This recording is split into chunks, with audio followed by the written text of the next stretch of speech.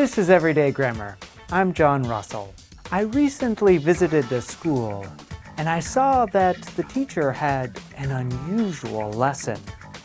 The teacher was teaching about non-count nouns. The teacher pulled out a bag of dust and dumped it all over the floor. The teacher then told the students to count how many pieces of dust there were.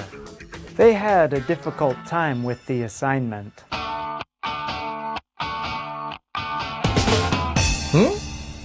What was the teacher's point? The point is that some nouns in English are non-count nouns.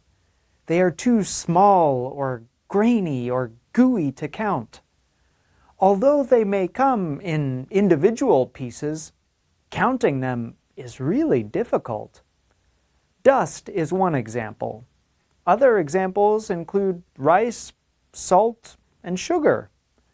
When nouns are non-count, you do not make them plural, and you do not add an article before them. So no a, an, or the. Here are some examples. I like rice. I don't like sugar.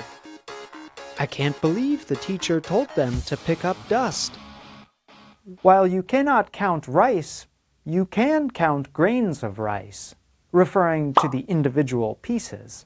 Similarly, you cannot count sugar, but you can count sugar crystals. This is how non-count nouns become count nouns. And that's Everyday Grammar.